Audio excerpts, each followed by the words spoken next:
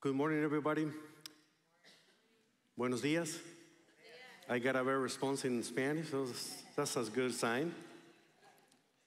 We are starting a new series for this summer, even though summer is not here. For many of us, as a university town, summer is here. So we decided to continue with our studies in a very similar way as we did previously. Remember that we studied the letter from James? And we mentioned that James is the Proverbs of the New Testament. Well, guess what? Now we're going to study Proverbs of the Old Testament. And through the summer, we're going to have different people coming and preach. This is a wonderful opportunity to invite new faces, new voices, and sharing the same Bible so we can be encouraged by learning through the different topics that this letter will teach us. I had to confess something. Preaching Proverbs is not an easy thing. I love linear thinking in some ways. I love narrative. I love stories. I love something that can build from one idea to the next one. But I'm not really excited when I had to go through a book that today is talking about, laziness, and tomorrow we'll talk about wisdom, and the next chapter we'll talk about sex, and the next chapter is talking about love and humbleness, and then go back to money, and it's just jumping everywhere. In some way, I had to confess, I was thinking, Lord, I wish I can get all these different subjects and organize in such a way that I can put everything that talks about money here, everything that talks about sex over here, everything that talks about work over here. But then I was thinking, who am I to think that I'm better than the Holy Spirit? He orchestrated that way. He inspired that way. And it's a bumpy road. And it's really a serpentine road. And we're going to have fun just going from one place to the other one and learning a lot about. We're not going to cover the entire book, but we're going to cover the main themes of this book. So bear with us and enjoy the ride. It's going to be bumpy, but very exciting. Are you ready for the adventure? Amen. I'm so glad you're ready. A father who wanted to teach his 3 children about life, he gave each child a seed. And he asked them, you need to take this seed, plant it, nurture it, take care of it, and when it grows, you bring me the plant that you are going to get through this seed to me. So the 3 kids were obedient. The first child, Jimmy, he turned to Google because he wanted to know for sure how to plant a seed, how to make the best of the nurturing of that seed. So he collected a lot of information, and he actually was exhausted the research that he made, compiling a thorough report of optimal seed growth, but didn't plant the seed. He was too busy researching. Second child, Sarah, she decided to ask information through all her contacts and followers on social media. And she asked everybody to give their opinion how to plant a seed and produce the best results. And she got a vast amount of advice. But also, Sarah failed to grow the seed. It was the youngest child, Lucy, who quietly and patiently nurtured her seed in the garden. He watered the seed, he was talking to it, and sometimes singing to the seed, and waiting patiently until she saw the flourishing of a plant. She brought it to her dad and showed the final result. Well, the father used this illustration to teach each one of them that having knowledge or information is not enough. What truly matters is the wisdom to apply that knowledge effectively. Nurturing with patience and with care. And that, brothers and sisters, in a nutshell, is what the book of Proverbs is all about. It's not a complicated book. It's a very practical book. It's not a book of promises. It's a book of precepts. It shows us a lot of wisdom from different people who are wise, sages of the ancient world. But they are relevant to today. It doesn't promise anything, but it's telling us, giving us the guardrails that we need to keep walking in the right path. That story that I just mentioned to you about this father and the 3 children reminds me what the British poet T.S. Eliot profoundly questioned one time. He said, "Where is the wisdom we have lost in knowledge? Where is the knowledge we have lost in information?" Yes, we are living in what commonly is called the information age. We got it in our fingertips. You Google it, and I don't know how they're going to use the word. You type GPT, and you find information that you want. It's right there for you, and you will have a lot. Yes, we're living in the information age, but we are far from experiencing the age of wisdom. We have a lot of smart people, but they're full because they don't know what to do with that much information. They know how to fix a flat tire. They just simple, never fix a flat tire. But they know how to do it because they Google it. Many individuals excel in handling computers, but struggle to apply those skills toward achieving success in their personal lives. While computers can store a lot of information, they can process a lot of data, they lack of the capacity to impart the wisdom necessary for utilizing such knowledge effectively. What really is missing today is not more knowledge, but wisdom. To know how to apply that knowledge in our lives. So let's face it, knowledge is good, but it's not enough to meet life problems. You might have a PhD who knows a lot of his research, but they don't know how to solve a marital issue, or how to deal with the children who are facing a lot of struggles with their sexual identity. You have seminarians who got a PhD and honors graduating from the much better seminaries you can imagine.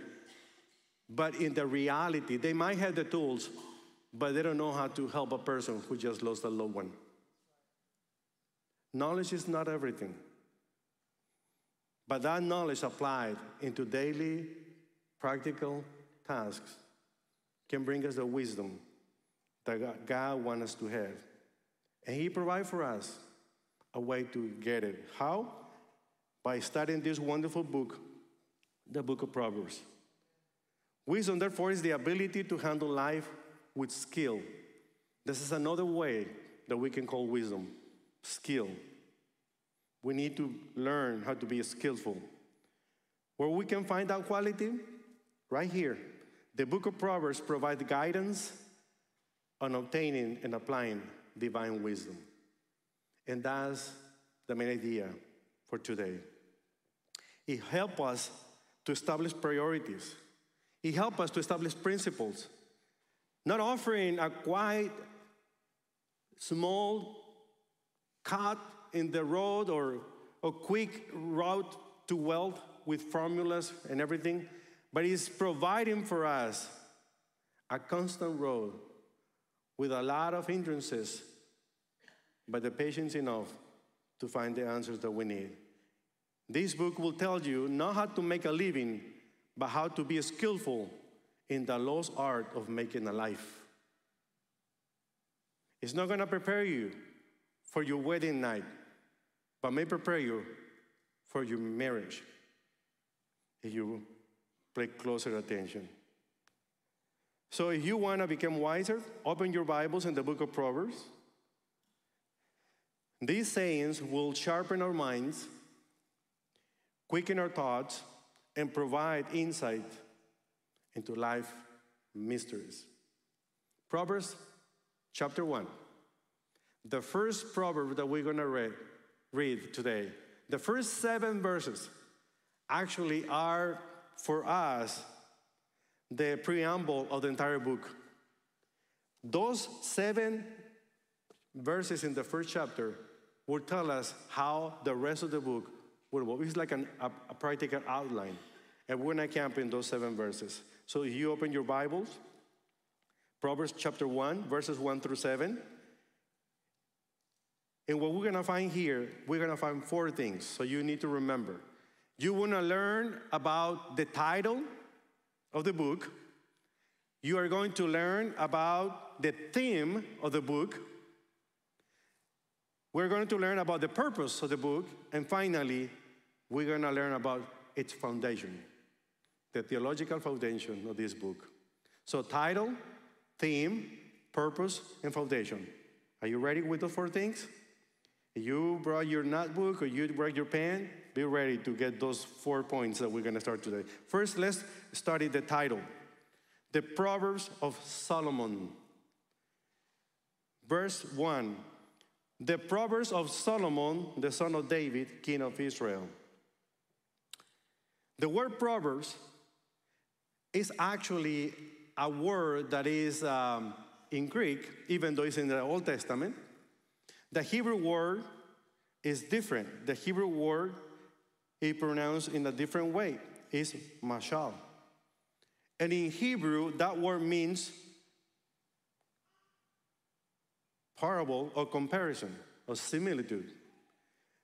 But Proverbs is a word that is taken, it's a compound word that is taken from the Latin. Pro, which means instead of or on behalf of, and verba, which means words, speech. So this is a short statement that takes the place of many words. It's a short sentence that will teach us a wider and more wide truth. So Proverbs, in our English word or Spanish words as well, proverbios, is a compound word that is teaching us something. For instance, there is a proverb that you probably know. Short reckonings make long friendships. That's a proverb. Because that implies that with more power than a lecture on forgiving your friends illustrates for you that truth. But it's a short sentence that is teaching you something wider. You probably are familiar with this other one that you hear a teacher in your high school years. That normally when everybody was talking and murmuring, she basically says, empty barrels make the most noise. And everybody was quiet after that. So that's what a parable, those are short sayings full of wisdom that is teaching us a deeper truth that we need to study. Proverbs summarize in a few words practical truth relating to some aspects on the everyday life. One of the problems that we have in the Western world that we live in, and also in the Greek world, is when we see a person who is so intelligent, we say that that person is wise. But then we realize that many times this person, he will be so intelligent, but he becomes unwise. The problem with that point of view, with the Hebrew understanding of wisdom, is different. For the Hebrews, understanding that somebody is wise, there is no way that you can behave differently but wisely. Every person that is called himself or herself wise will behave wisely. There is no other option. But in our world, the way that we see it, we might know a lot of smart people who are behaving not wise or are not making wise decisions, right?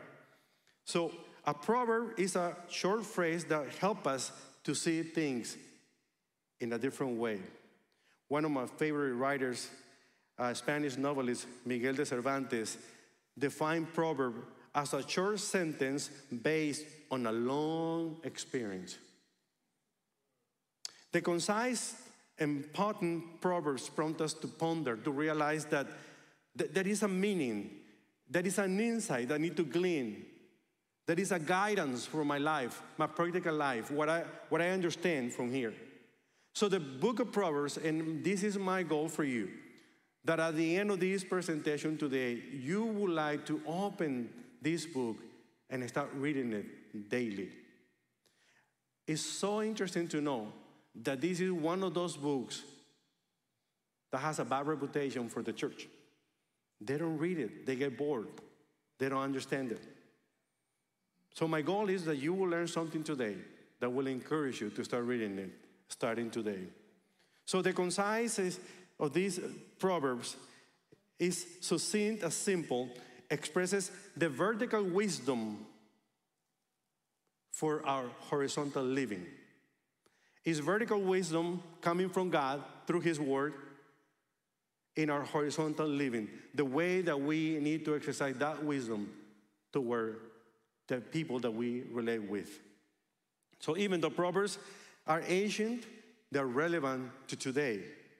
Modern times see the decline on the use of these Proverbs because this is a lot of words and a lot of rhymes and a lot of confusion. Sometimes it's poems, sometimes it's verses, sometimes it's contradictions, sometimes it's complementing. And that's exactly the Hebrew poetry.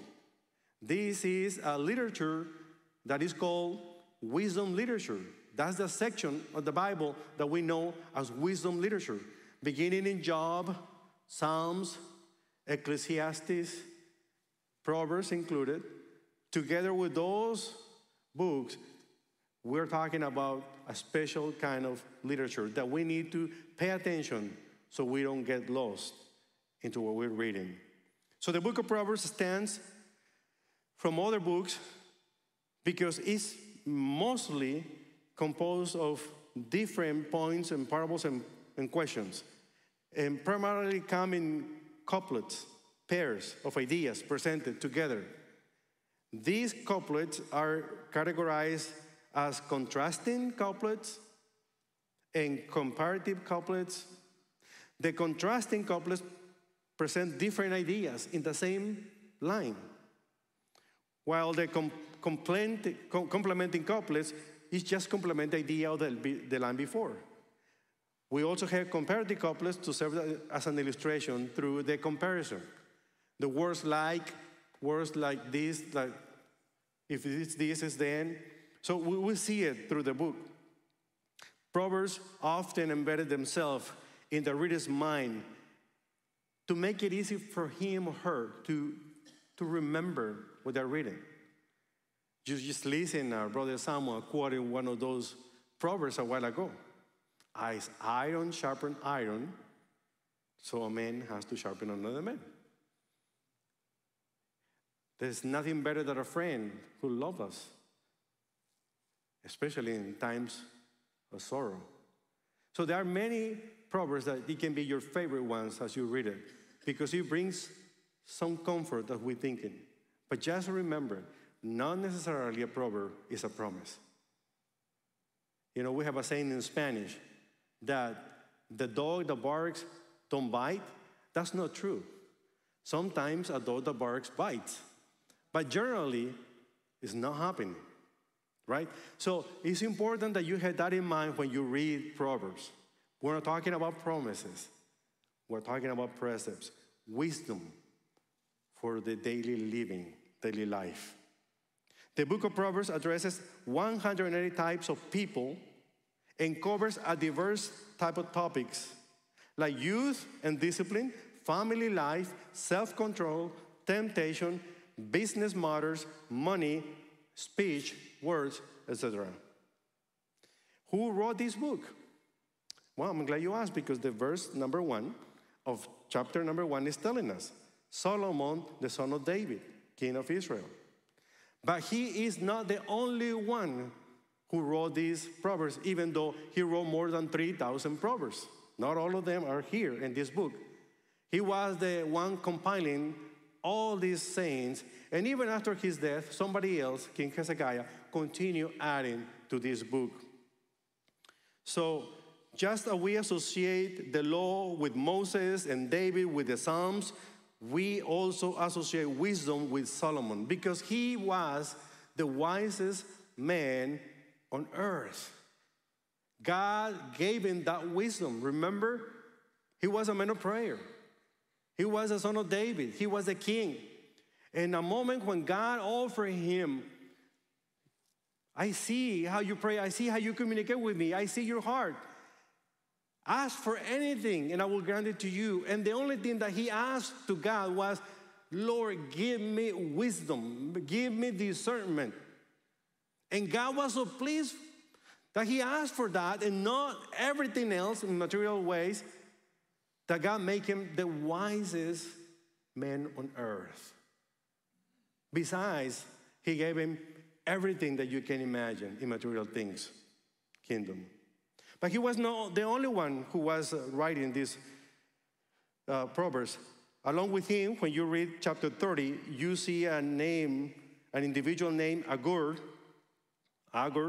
And then in chapter 31, you see King Lemuel. And he learned from his mother a lot of stuff, and he wrote it there. So Solomon ruled during the Israel Golden Age in the 10th century BC. And he was known for his love for God, for his wisdom, for his wealth. But, however, his life also was not without pitfalls. He was wise. Let me say that. Let me repeat it. He was very smart, very knowledgeable. But many times, even though he was wise, he did a lot of unwise decisions. Despite his abundant wealth, power, and knowledge, Solomon fell prey to the excess. He tried everything, leading to a downfall. This life, Solomon's life, serves as a lesson that worldly wisdom and knowledge cannot replace the humble and daily walk with God. We need that wisdom that comes from God. But these Proverbs, written by Solomon, are insights gleaned from his own life, condensed into a potent statement akin to the veins of gold in the currency of thought. The Proverbs of Solomon are reflections of eternal wisdom showcased through human genius. Those lights that you see in a diamond, that you can see the shiny diamond because it's placed on a dark background. That's how we see the Proverbs. So the ultimate source of wisdom, we know, and Proverbs telling us, is coming from God. Christ himself said in Matthew 12:42, "Behold, greater than Solomon is here." Referring to him, he is the wisdom of God. He is the knowledge of God. We value what we find here, but we don't credit everything that happened here just to Solomon. It's like we don't credit the instrument, but the one who's playing the instrument for the beautiful song that we hear playing. So we don't credit the pen for the beautiful writing that the writer is doing. We credit the writer. So light comes not from a lamp, but from a spark in the fuel. The same way that the picture comes not from a brush, but from the painter who's painting that picture. The same way, the words of wisdom are coming and dispensed by God. It is him the one we're thanking. And it's him that we're invited to ask. James told us, if you lack wisdom, ask God. He's not going to be upset. Just ask him, and he gladly will give you the wisdom that you need so you can accomplish the daily grind or task for the daily living. He is willing to do that. So these phrases will enhance our thinking, sharpening our minds. So it's encouraging to see that. Proverbs, though, there are simple ways to express the vertical wisdom for the horizontal living distilled from the Word of God. Number two, we talk about the title, we talk about the author. Now let's talk about the theme. What is the theme of this book? I'm glad you asked. Verse 2 give you the answer. To know wisdom and instruction, to discern the sayings of understanding. So the theme is attaining wisdom. We need to learn wisdom. The term wisdom plays a crucial role in the book of Proverbs, appearing 125 times. One of the main goals of Proverbs is to help the readers to understand and apply the wisdom into their lives. The original Hebrew term is chokmah, which signifies skill or craftsmanship. The term was initially used to describe individuals very skilled in crafts like building, weaving, and carving. Over time, chokmah evolved to mean in applying knowledge, skillful knowledge, into everyday circumstances of life. So the idea is that you can learn the skills that you need for everything that you face every day. Wisdom in Proverbs is about not necessarily a theoretical knowledge, but discernment. To be able to understand what is behind what we only see with our own eyes. Making informed decisions. Distinguishing right from wrong, and understanding good from evil. We don't have much problem identifying good from evil. When we have a difficulty is to understand what is good to what is better. What is what we decide that is good, and what is what God decides that is better for us.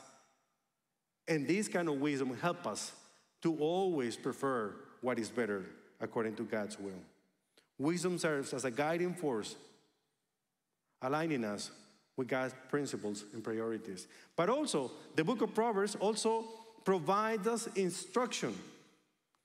This instruction teaches principles and priorities that goes beyond intellectual enlightenment.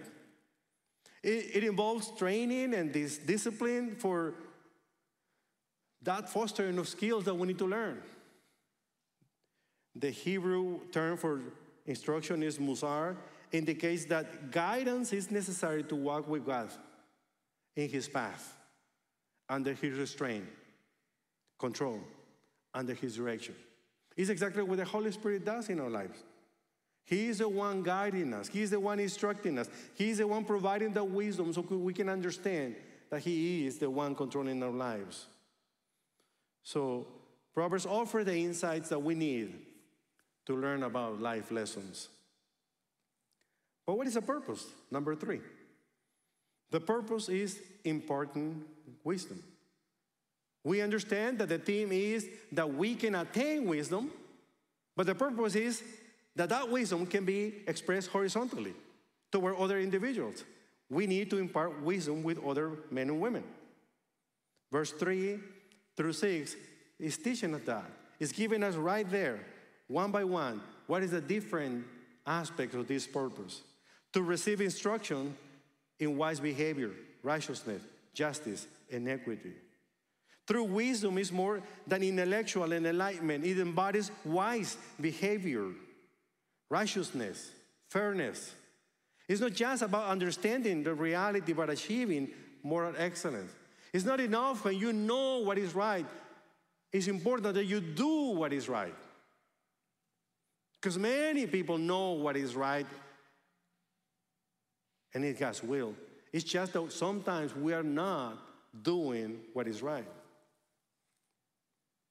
No matter how steep you are in your science or philosophy, you are unwise if you don't practice the righteousness, the justice, and the fairness that God is teaching us in His Word. One of the gurus in management, Peter Drucker, emphasized this: the importance of focusing on effectiveness, doing the right thing, over efficiency, which is doing the right thing, is the difference. So, doing the right thing over doing things right. These principles applies not only in business, but it's also in our daily life. Solomon's Proverbs were written to guide us towards wisdom. We're walking toward wisdom. He is helping us. He is tracing the track. He's showing us the guardrails. He's saying, walk toward wisdom. Don't deviate from that path. Wisdom, justice, judgment, and equity. So through the guidance of the Holy Spirit, we can say what is right and how to do it according to God's will. But in verse 4 and 5, Proverbs offers insights to different readers. All of us are included, not just the old ones, the Asians, not just the babies. Everybody's included. To give prudence to the naive, to the youth knowledge and discretion. A wise man will hear and increase in learning, and a man of understanding will acquire wise counsel. So the naive, the young, the wise, and those with understanding. It can offer prudence to the ones who are new, protecting them from misleading influences. For the young, Proverbs offers knowledge and a discerning spirit, a discerning heart in the decision making. We can either learn from life experiences or we can learn from the Word of God. And God will prefer for us to learn from His scriptures, to learn from experiences, yes, when we're doing it according to His will, and for godly people that come alongside us and are telling us the truth, even though that truth is hard to hear. So continuous learning is a hallmark of a wise person. You're never too smart not to learn something new every day. If you are open, a baby can teach you a truth, a wise truth in your life. If you are open to learn from a baby, from an elderly, from whoever, from a well-educated, from a less educated, God is always trying to show you what you need to learn. So may we aware of the wisdom being offered, because they are either inattentive or too engrossed, and we need to see the difference. So we need to continue growing. Growth is not automatic. You need to do it every single day. You need to add every single day. Being young happens once, but being immature can persist indefinitely. That's true. There is a new saying that I just learned, that the ignorant doesn't know that he is ignorant. And the same applies to the stupid. But let me move. Growth today means success tomorrow. Today's sowing predicts tomorrow's reaping. But growth also is your responsibility. Not my responsibility, is your responsibility. Sometimes we blame others because they are not teaching us. We blame our parents because they didn't taught us. We blame the professor because they didn't taught us. We blame the pastor because he didn't teach us. No. We do our part, but you do the most important part. You need to be willing to grow. You need to be willing to put yourself in a position that you can receive what you need to continue growing. Verse 6, Solomon is challenging us as readers to understand a proverb and a figure, the words of the wise and the riddles. True learners are interpreters of the word. The profound trust of God, including Proverbs, the wise words, the riddles, need interpretation. That's why you need to study the Bible, not just listen to the Bible study. You need to spend time with a dictionary, with a commentary. You need to spend time with the Bible so you can learn, you can glean. That's part of your contribution in your own spiritual growth. That's what he's saying here in verse 6. The ultimate goal of learning should be to know God better and love Him more and become more like Him day by day as you gain wisdom every day. Finally, the foundation. So we started the title, Proverbs. The author, Solomon. We started the theme, attain wisdom. We started the purpose, to impart wisdom. And now, what is the foundation? What is the theological foundation? The fear of the Lord. Verse 7, the fear of the Lord is the beginning of knowledge. Fools despise wisdom and instruction. So this fundamental truth upon which this book is grounded is that the pursuit of wisdom begins with the fear of the Lord. Without this reverence, no one can attain genuine wisdom. Why? That means I need to be afraid of God? No, but yes. Let me explain to you why. In God's perspective, man is a sinner who, by rebelling against his revealed will, deserves eternal separation, death. Those who understand this fear won't be strangers to God's word and his family.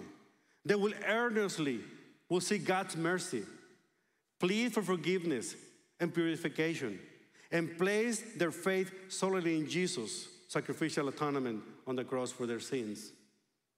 That's the fear that is implying here. It implies respect for the rightful authority that is God in our lives. God is the supreme authority over all. Wisdom springs from a submissive reverence toward God, acknowledging his greatness. When his majesty and holiness is revered, lives are lived in a compliance with his divine will. For many, God is the afterthought, sadly to say, rather than the primary consideration, leading to a lack of concern and totally the opposite of fearing reverently God. They create their own God, which is themselves, trusting in their own knowledge instead of the knowledge of the Lord. So this fear of the Lord is the starting point of true knowledge that leads to wisdom. Though Satan might have intellectual knowledge, true knowledge, spiritual knowledge about oneself, the universe, eternity, Christ, and humanity only can come from God. And you need to look for that knowledge that comes from God. So many claim belief in God, but at the same time, they show that they don't fear God. They fear men more than God because they want to please men instead of pleasing God. But God wants us to please him, to fear him, to follow him. Solomon candidly describes those who deny God through speech, attitude, and action, fools despite wisdom and instruction. So their way is excluding God from their own lives, trying to manage themselves. They claim to believe in God, but they believe in other people because they are not doing what God asked them to do. So the fear of the Lord is the beginning of knowledge. On the other hand, the wisdom exceeds our expectations. Wisdom is personified by a woman, a lady, Lady Wisdom. While she warns that her paths are hard and that demands our respect and discipline, she promised a reward with freedom, security, and joy if we continue following her and pursuing her. Wisdom jewels are wasted to those with no heart for them. The journey of wisdom, even though it's challenging, is rewarding for those who follow. In summary, this message, this introductory message to the Book of Proverbs, is urging us to adopt a daily routine of engaging with the Book of Proverbs. Do you know how many Proverbs do we have in this book? 31. Do you know how many days the month normally has? 31. There are a few with 30. So I will encourage you that starting today, you will start again reading Proverbs chapter 1. And tomorrow you will read Proverbs chapter 2. And keep going and keep going. Every day you will read a proverb. That will be your daily recipe, your daily medicine to acquire that wisdom God promised. Every day read one proverb. And then when you are in a month that has only 30 days, read 2 the last day of the month. And then start all over again. And I will challenge you, and I will do the same. Let's come back, let's talk when we finish this series in a couple of months and see what is going on in your life. It's not a promise, but it's a beautiful thing that happens when we submit ourselves to be guided by God in a daily pursuit of his wisdom. As we nurture these seeds of wisdom through the consistent reading, pondering, and applying, we're not merely acquiring information. We're growing in wisdom, applying knowledge effectively, just like Lucy did with a little seed planted in the corner of the garden. This daily interaction with God's wisdom doesn't just lead into intellectual growth. It triggers a transformative process. So this challenge of engaging with proverb, one proverb a day, will keep the devil away.